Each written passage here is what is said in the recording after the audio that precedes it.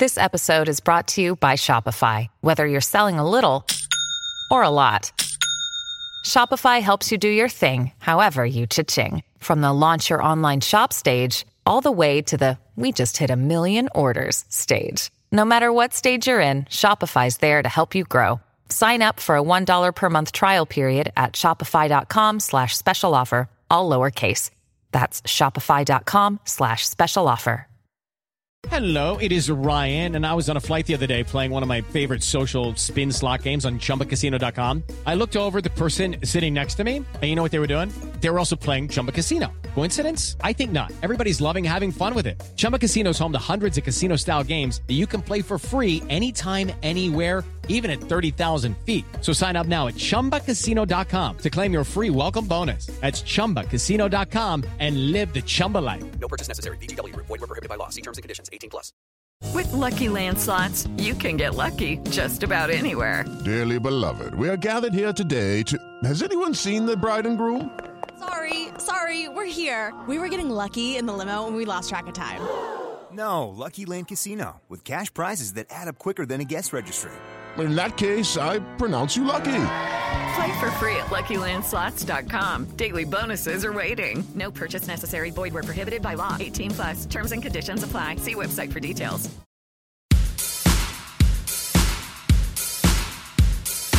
The 2021-22 season is picking up pace. United have come back from the international break dispatched of Newcastle in a triumphant return for Cristiano Ronaldo, but followed it up with a disappointing defeat to Young Boys in Bern. Some view it as a sign of a bigger problem, a consistent problem, others as simply an off day, an anomaly.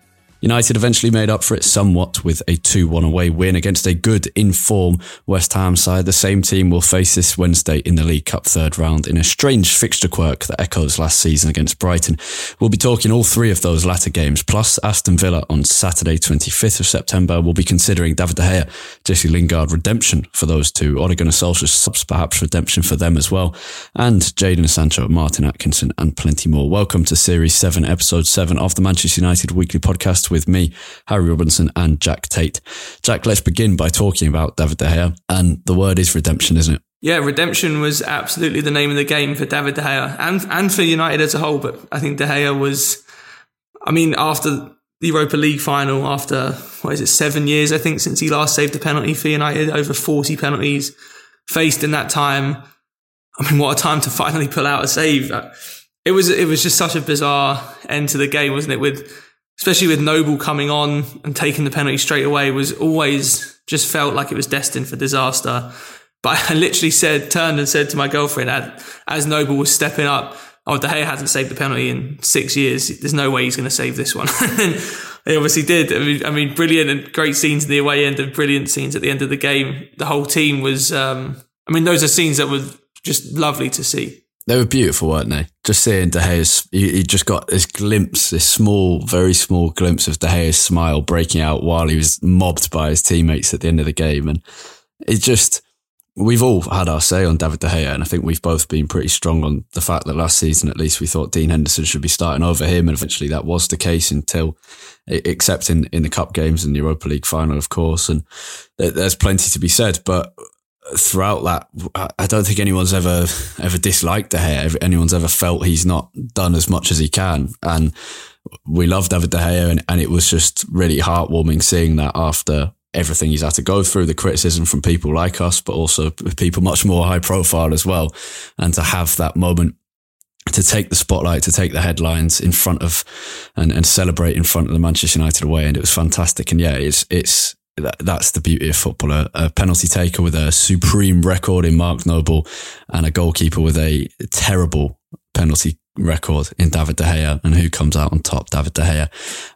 It was interesting to see some goalkeeping analysts on Twitter explaining that De Gea had actually changed his technique compared to the Europa League final with a slightly different thing. And that's certainly an interesting note and a positive. But yeah, just a fantastic moment for United. And he has had a good start to the season. The way the game ended made that win feel like a much bigger win than it probably actually is. It's the kind of thing that can like build momentum off so much going into the very busy schedule. For De Gea personally as well. This is a player who has clearly needed a confidence boost, and I think it's been since the 2018 World Cup when his confidence took such a massive hit by making a couple of mistakes for Spain in the most high profile circumstances. It's been since then that there have been questions about De Gea pretty consistently. Solskjaer has constantly tried to keep his confidence levels high, to make sure that the attention on Dean Henderson hasn't affected De Gea's confidence, but of course it has. And that's a massive confidence boost. And confidence is obviously important for every player on the pitch, but for a goalkeeper and a striker, probably those two more than the rest. Yeah, I think De Gea's been in sort of a weird situation. It's felt like his United career been in a bit of limbo for the last couple of years. I think we all expected that Henderson would come in and take over. And, you know, we've been saying that we think Henderson should take over. Yeah. And he's come in the start of this season and he has looked probably the best that we've seen him since sort of 2017 when, you know, he was really single-handedly keeping United afloat in almost every game we played, it felt like. He's come in, he's already made a few stunning saves throughout the season. He was brilliant against Wolves and kept us in that game for long stretches.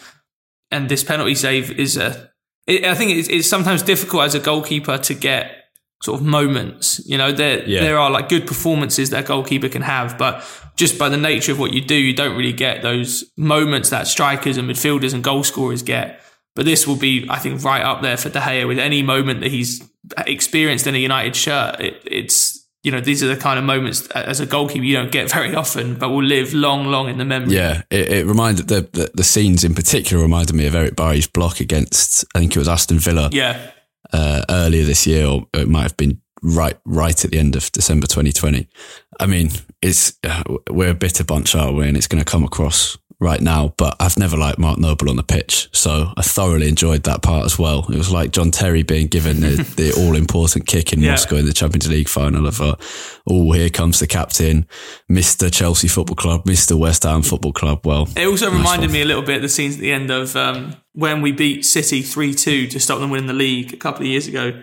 And De Gea made that incredible save from Aguero's header with a couple of minutes left. Obviously, it wasn't quite the same because it wasn't from a penalty, but it reminded me a little bit of that as well, just that sort of adulation that you get as a goalkeeper if you do produce a save like that or a block, like you said in Bailly's case, at that sort of time. Yeah. I think it was a moment, maybe not notice. I certainly didn't notice it at the time, but as you see those celebrations happening, the players are huddling around De Gea, and one of them is just slightly steps back facing away, and it's Raphael Varane who's waiting for Ole Gunnar Solskjaer to join them, waiting with his arm outstretched to bring Solskjaer into the huddle. And I just thought, yeah, that's the stuff, isn't it? Feed me that all day, every day of the week, and I'll be smiling until I die. And it's another thing that we've seen like throughout all of Solskjaer's time at United, and I think in particular it's showing now. Like obviously this is a great moment and would have been celebrated by any team, but I think that like those sort of scenes are something quite unique and special, I think, about this United team at the moment. That at least as looking in from the outside, it does seem that this group is very close knit and there's a real togetherness in the group that I don't think has always been the case at United. It's what we've always said.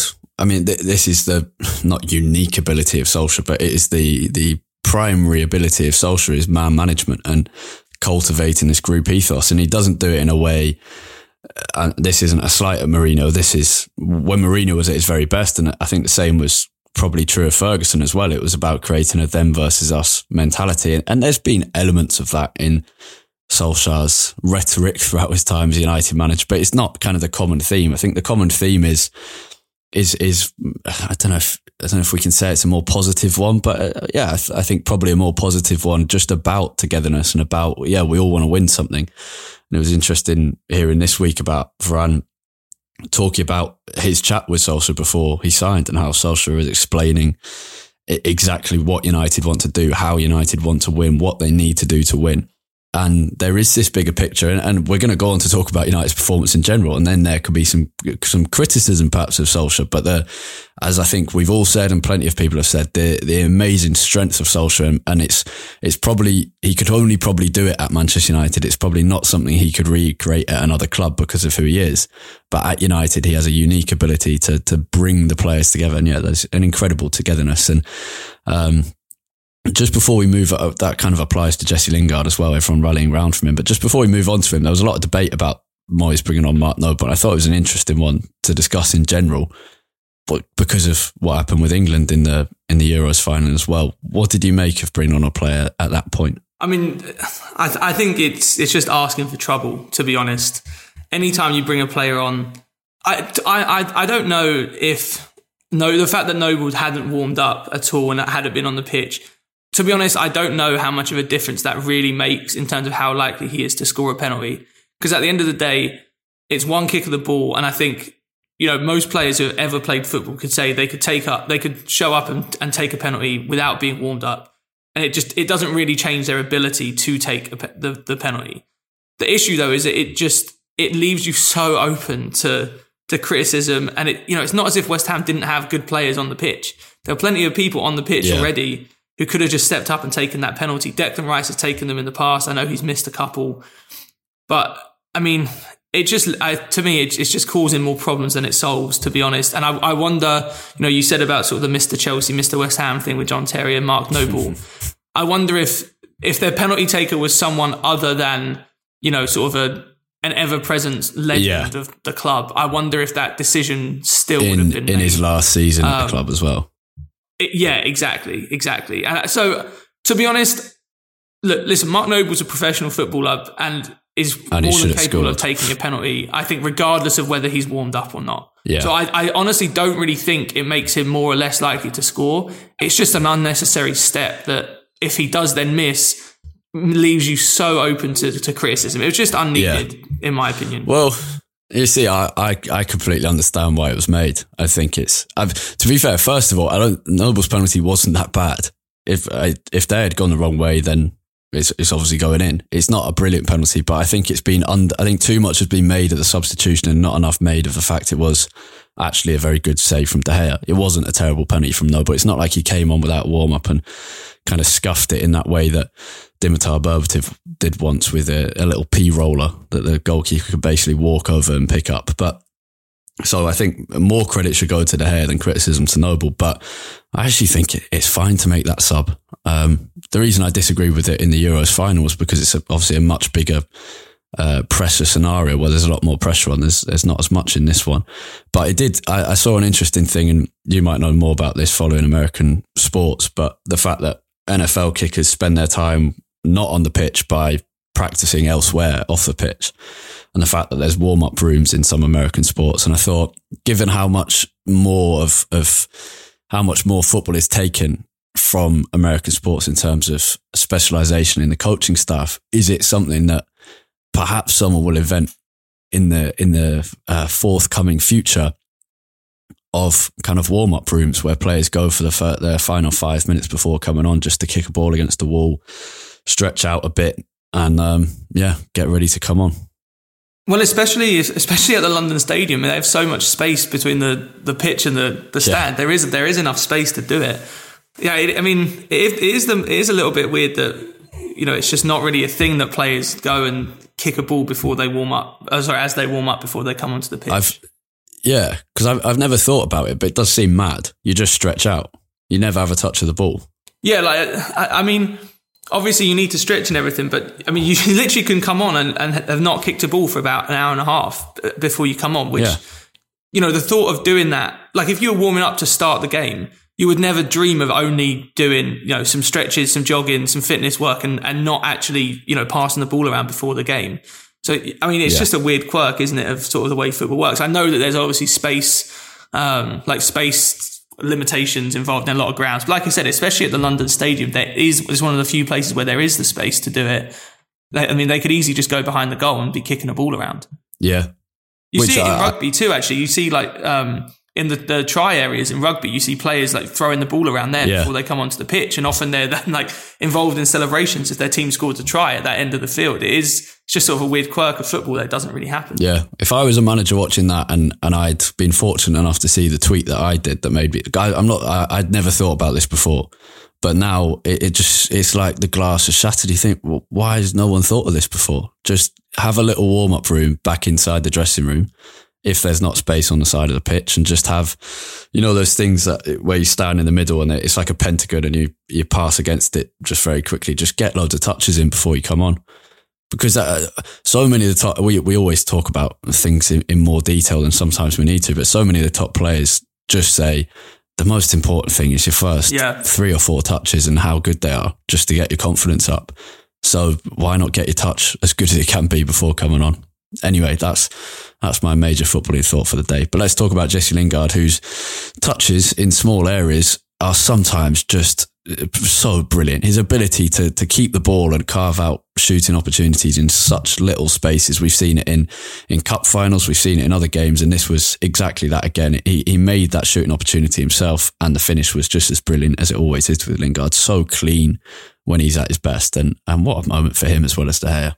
Yeah, brilliant moment. Brilliant moment. I mean, firstly, what a goal. That was a stunning finish. He created the space really well for himself.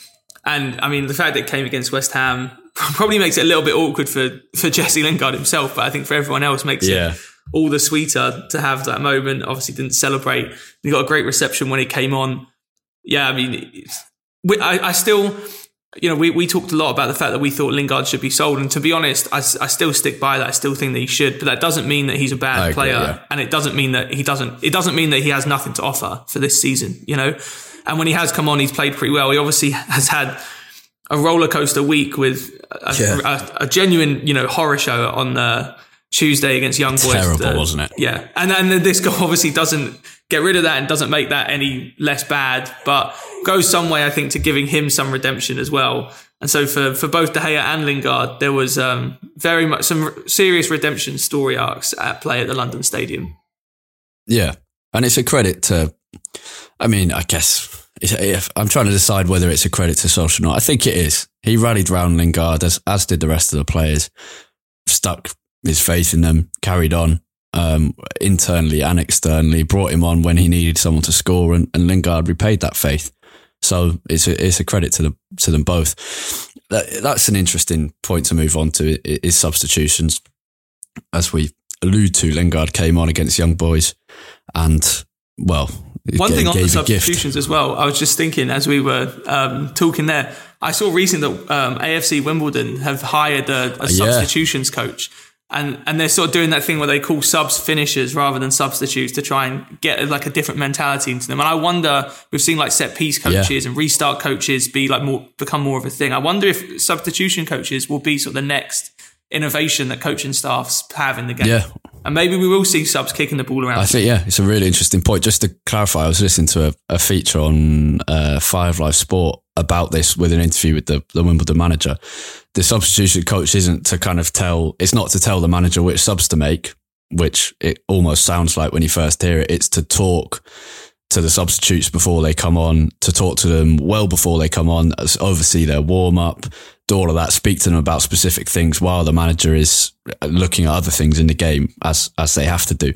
It's kind of giving them that dedicated few minutes from a specialised coach who can really devote some attention to getting the most out of them while they're on the pitch. It is a really interesting idea. And there's so much innovation within football, and yet there's just so much untapped potential in stuff like that.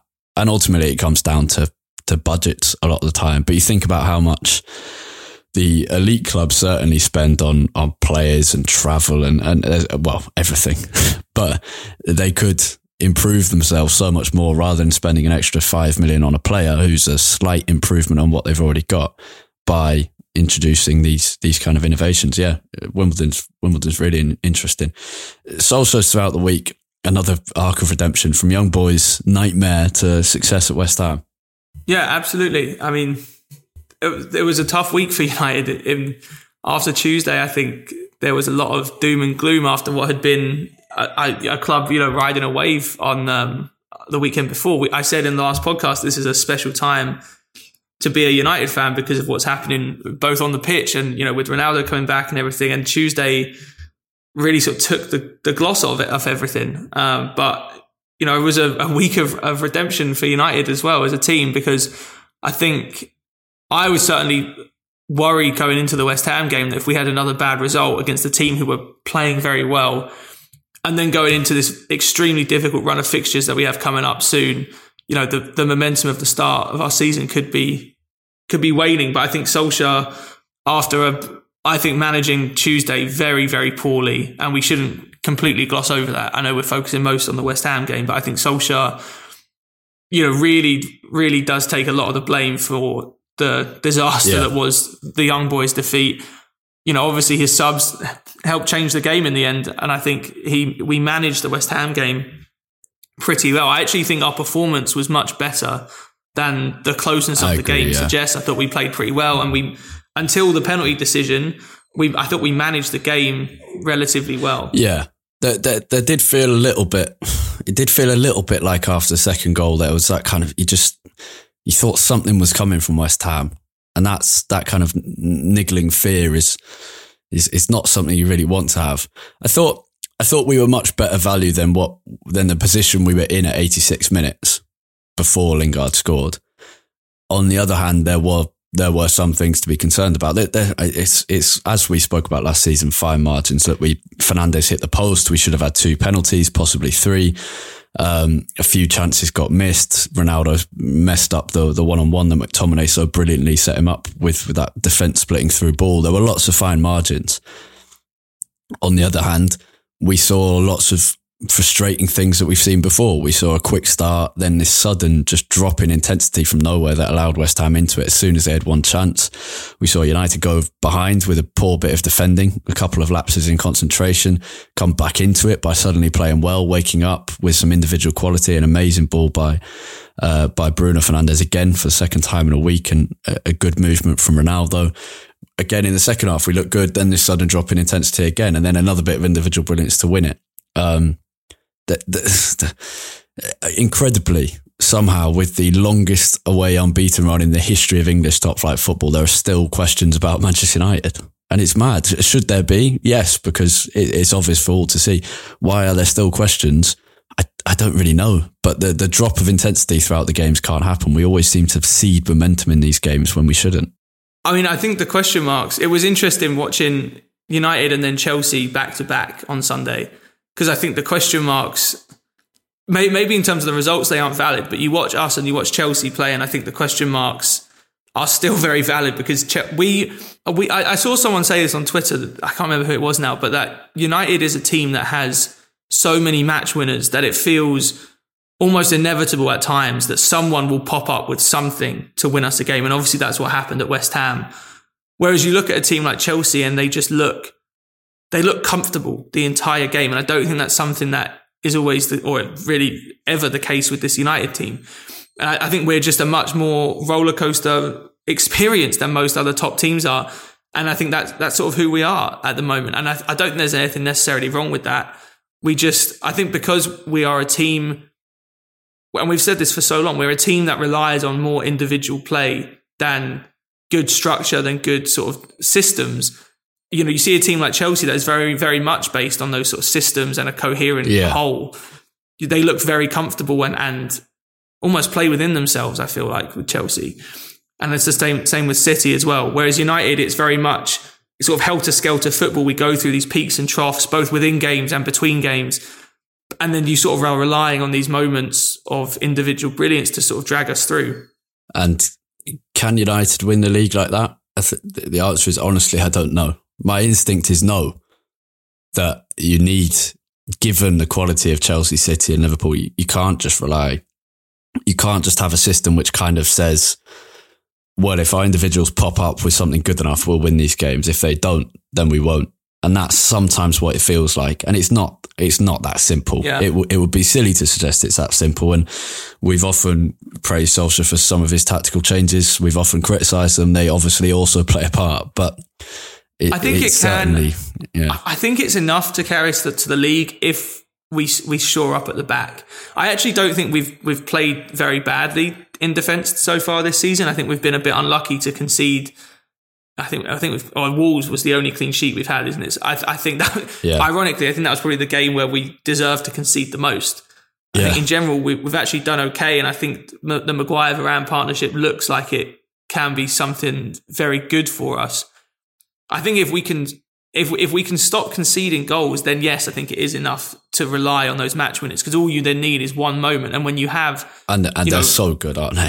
Right, exactly. That's the thing I was going to say, that they're so good and we have so many of them. It's not like it's just Fernandes anymore. There's, assuming, let's say we play a front four at any point of maybe Pogba, Fernandes, Greenwood, Ronaldo, all four of those are capable of producing those moments to win us a game effectively on their own. And with amazing subs, Sancho, Rashford, right, exactly. Martial. Rashford, Sancho, Martial, even Lingard can pop up with stuff at times. So, yeah.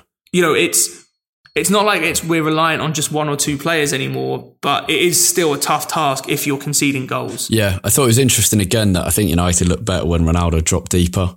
And there was kind of a problem where no one was running in front, running off the shoulder when he did drop deep. And when someone did do that, then suddenly you thought, all right, that's it. There's someone to pass to. But too often is the same as against, was it Southampton or Wolves? I can't remember which one, but the same problem of having just a bank of 5 attackers just waiting on the shoulder of the defence and no one else really moving meant there were no options in the middle. And the problem really so often in the game was just tempo, just letting the ball go so slow when it really just needed to be speeded up and up and up and get United going, make West Ham keep moving, because they were happy for us to have the ball. And still, for all the brilliance of Pogba and Fernandes and Ronaldo, and I think Ronaldo does help with this because he passes within 1 or 2 touches pretty much every time, contrastingly to his first spell at United, I think he does help. But for all the brilliance in that team, there's still no one who can dictate the tempo in the way that we want them to.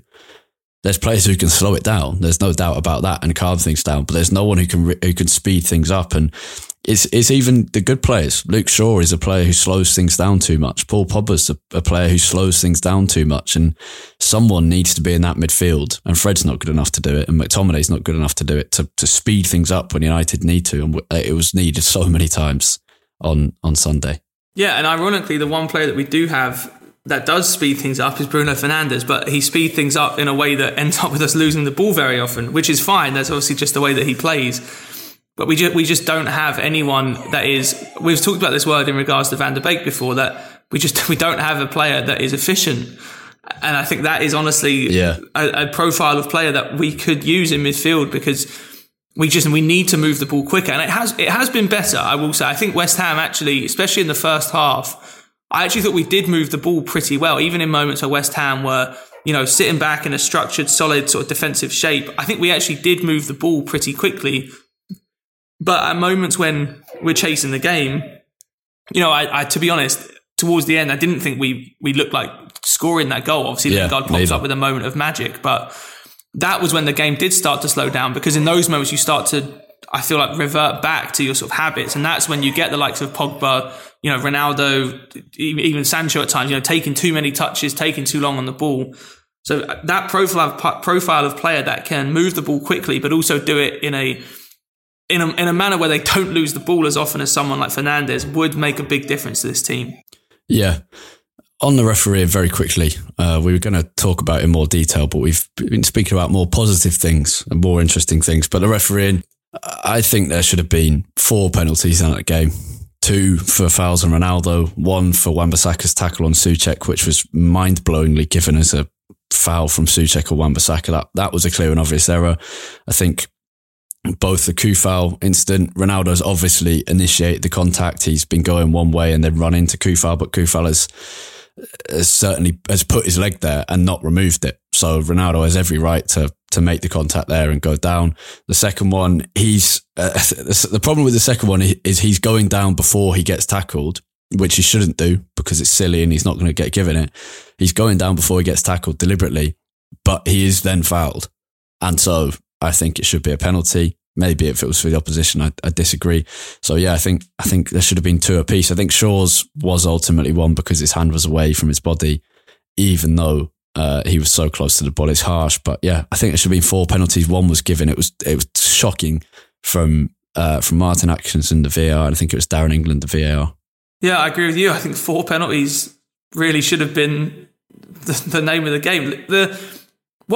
So I think on our ones first, I think the 2 Ronaldo incidents, I think it is completely justifiable to say that neither of those should be a penalty, right? Because you are right. The first one with the Kufal, Ronaldo is sort of trying to initiate the contact. Kufal leaves a leg out there, and there is definitely contact. Then the second one with Zuma, Ronaldo does go down, quite appreciably earlier than Zuma is actually putting the tackle in. So on both of those occasions, I think there are reasons why you could say they shouldn't be given. What really frustrated me though in the game is that it happened about 2 minutes before the Ronaldo and the first one, the Kufal incident. When Pogba puts a challenge in on Zuma in midfield, makes no contact as he's pulling his leg away, and Zuma jumps 5 yards up in the air, and Pogba, the foul is conceded. Now, fine, I get it. Zuma was trying to jump out the way. He was still impeded by Pogba, even though there was no contact. I don't think that should be a foul, but if you want to give it, I can see why. But then how can that be a foul? But 2 minutes later, Ronaldo driving at Kufal trying to pull out the challenge, but still contact being made. How can the Zuma one be a foul when there was no contact, but the Ronaldo one not be one when there is contact? Yeah, and Kufal made no attempt to get out of the way. It's not as if he hadn't left his leg in and then tried to remove it and just at the last minute not managed to do so, and Ronaldo had gone into it. He just left his leg there. He never made any attempt to move it, and so Ronaldo had every right to do that. And it was knee to knee. I think even regardless of the Zuma one, there's like a very good shout for that being a penalty. And after giving that Zuma foul, I don't see how you can justifiably say the Zuma one is a foul, but that one isn't. I do think Ronaldo carries a reputation from his first spell in England. Absolutely. And I think we will see a little bit more of this, and that's why Solskjaer is clever to bring it up. And to be fair, even in the West Ham game, there were moments that would make you sort of doubt how real some of those reactions were. Like the one, the Creswell one where he tugs his arm and Ronaldo falls on the floor. He does have this reputation. To be honest, watching the game at times gave me flashbacks to being so frustrated with Ronaldo doing this kind of stuff when he first joined United. This is what I think is he needs to stop. I was saying earlier to in another conversation about the same topic is, if he knows he's been fouled, just pick the ball up and put it on the penalty spot and just wait for VAR to check it. Don't fall on the floor, get on your knees, start doing a praying symbol and just laughing in the referee's face. Just be serious, pick up the ball, put it on the penalty spot, and if he doesn't give it, he doesn't give it. Ronaldo doesn't care about looking like an idiot because he has done it in the past, and he'll score enough that it doesn't matter. Just do it and wait for the penalty to be given. Don't give the referee a reason not to change his mind. And it's easy to say that, referees shouldn't be influenced by that kind of stuff. And of course they shouldn't in the ideal world, but there are still humans making this decision. Even on VAR, it's still humans ultimately that are making these decisions. And so it's easy to say we should be taking all the bias out of it, but that still plays on your mind as a referee. It has to. There's no way you can take that completely out of your thinking. So I think he doesn't help himself, but at the same time, it was, all three of those should have been penalties for my money. And even the Shaw one is unlucky, but was absolutely the right decision given where we are with the rules. We talked about this before, that I think handballs like that, if we're going to be saying that, any handball is, any time the ball hits the hand, no matter the distance, is a foul, I think we should be giving indirect free kicks rather than a penalty. Yeah. But given where the law is now, that was nailed on. It had to be given as a penalty. Yeah, very quickly before we head on to the second West Ham game of the week. We haven't really spoken about Young Boys except to say how terrible it was, and that's exactly what it was. 3 final quick things. Great to see how buzzing Pogba was after it. Just love to see that, and there's no one better at piss boiling opposition fans than Paul Pogba, and it's wonderful to see. Mason Greenwood, I thought, was really mature. Another really mature performance. His decision making is just so good. He's selfless when he needs to be, selfish when he needs to be. He didn't score. I don't think he got an assist either, but it doesn't matter. He had a good performance. I also thought Jadon Sancho was good when he came on and should have come on earlier probably. And I think it was good to see Roy Keane defending Sancho. That's exactly who he needed. Backing him up is Roy Keane saying, why are you judging him so quickly? I actually think Sancho's been good so far. I think there's a lot more to come. And as I said, over the last few weeks, I think it'll take him a couple of months to really settle in properly and look good. But I think he's doing well. Let's talk about the West Ham game in the League Cup, starting off with looking back to last season. The parallels to last season are slightly peculiar. The League Cup last year gave United a bit of respite from an otherwise terrible start. We beat Luton 3-0. We beat Brighton 3-0. In between those two games was the absolute manic end to the game at Brighton, where with Bruno Fernandes's post-final whistle penalty kick. again, a manic end at West Ham. And again, we play the same team in the Premier League and then in the League Cup within 3 or 4 days. A strange quirk of the fixture list, a double header that mirrors last season. This will be a tough game. The one consolidation is West Ham are in Europa League and fighting to do well in the Premier League again and keep up with how they did last season. The League Cup certainly won't be their priority. The bad thing is Mikel Antonio will be back for them from suspension. So it will be tough, but I'm expecting a pretty much fully rotated lineup from Solskjaer. Yeah, I imagine it'll be much changed. Like you said, it is weird that 2 seasons in a row we've had this playing a team, twice in the space of 3 or 4 days. But I mean, I would imagine we'd be making at least 6 or 7 changes. I think we'll see the likes of Lindelof coming in, maybe Eric Bailly partnering him at the back. I mean, like Darlow playing at right back. I mean, it's a bit of a weird game to preview now because we can probably say a lot of the same things we said going into the Premier League game, except probably only 5 or 6 of the players that started that game will start this one as well. I mean, it's definitely a tough draw. United, I think it's pretty crazy how many draws we seem to get early in these cup competitions against pretty good opposition. But I mean, this is another one. Yeah, we've had a lot of Premier League Cup games recently. Yeah. I mean, we ended up losing last year in the FA Cup. But if we'd have actually gone on to the final in the FA Cup last year, our run to the final would have been pretty astonishing in terms of the teams that we faced. But I mean, it's as we seem to say every week, and I think it is something that we'll probably come back to every time. It's a game we should win. It just sort of depends how we show up on the day. And this is kind of to go back to my earlier point about the difference between United and Chelsea.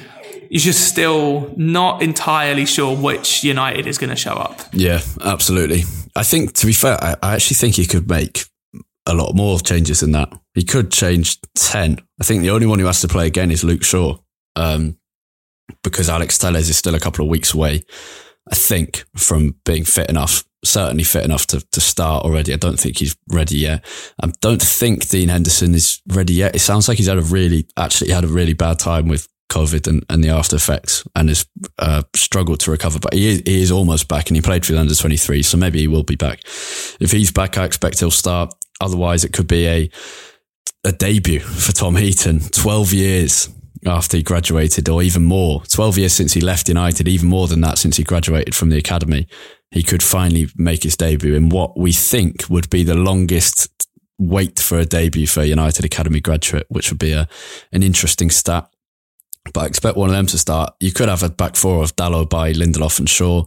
You could have Matic and Van der Beek in midfield. You could have Sancho, Lingard and Elanga behind Martial. Mata will probably start actually, so maybe take Elanga out. Lingard will certainly start. I think Sancho will start. I think Van der Beek will start. I think Martial will start. So it could be 10 outfield changes. And it will be the annual appearance of Juan Mata, who he actually got United's Player of the Month for September last year because of his 2 goals in the League Cup 3rd and 4th round against Luton and Brighton. So maybe we'll see him shine again against West Ham this week. I remember you mentioning that Juan Mata got our September Player of the Month in our season review last year.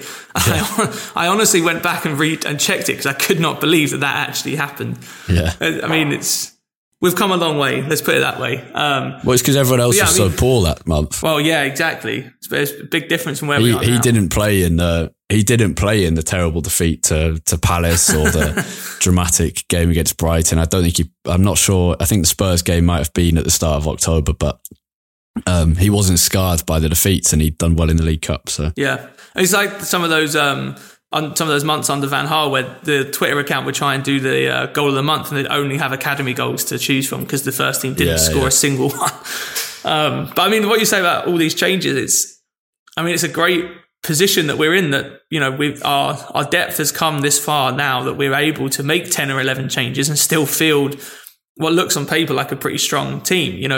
A few years ago, we were basically having to either deal with the fact that we'd have, for lack of a better word, a complete dross on the pitch, or, only make a couple of changes and still, sort of run players into the ground. I remember when Fernandes first started, he just couldn't buy a rest because we couldn't afford to not play him in any game.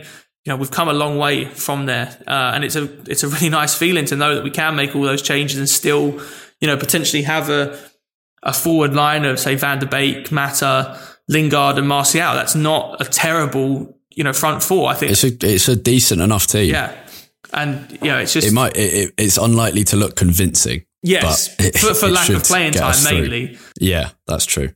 I don't know if you saw this as well. There was a crazy stat that went around after half time in the Young Boys game when Van der Beek obviously got brought off because Solskjaer went to 5 at the back. That if you take the amount of appearances Van der Beek has had and the amount of minutes and work out how many minutes he's had per appearance, it's something like 35 minutes per appearance, which you just got to feel sorry for him, haven't you? Really, that he's been like the chances that he's been given. Yeah, I felt so bad for both him. It's just been so limited. Yeah, I felt really bad for him and Sancho.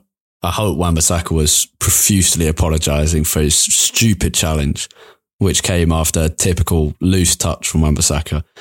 I hope he was apologising in the dressing room after, specifically to Van der Beek and Sancho, because that was a massive chance for both of them, and they were both playing all right, and he ruined it for them pretty much. And they will get more chances, but that was supposedly the easiest game in the group stage, apart from Young Boys at home. And a great chance with a bit more space for Van der Beek and Sancho to really stake a claim for themselves, and it didn't happen, which is a shame. But maybe this will be Van der Beek's chance instead.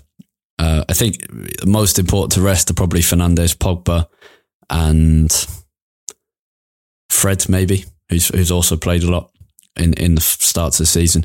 We're going to wrap things up there, but I think it should again be noted it's the first midweek match at Old Trafford with fans for a long, long time. And at some point, the simple observation that fans are back isn't that great will no longer be made quite so regularly, but that point has not arrived yet, because the sport we love is back to its best with supporters, and that was certainly true again at West Ham. Imagine that game without fans. It just would not have been the same at all. And this is only the third Old Trafford match with a capacity crowd for the last 18 months, and that's brilliant. So enjoy the game, wherever you're watching it, at Old Trafford or at home. We'll be speaking to you next week. We're just going to go into our Patreon Q&A, where we've got a question from Dave Shevlin, who says, who do you think it's an important match against West Ham to make a claim to be involved in the league? We've got one from Michael on a defensive midfielder. We've got one from Dave again on De Gea, one from Havard on youth players, and one from Steve on our strongest 11. So if you want to listen to that, find our Twitter at UTD Weekly Pod. That's POD at the end there for more information about how to become a patron. There'll be a link in the pinned tweet. But if you want to hear from Jack during the week, you can find him on Twitter at UTD Tait, Tait. And you can find me at Harry Robinson 64. We'll speak to you next week. Have a good one. Goodbye.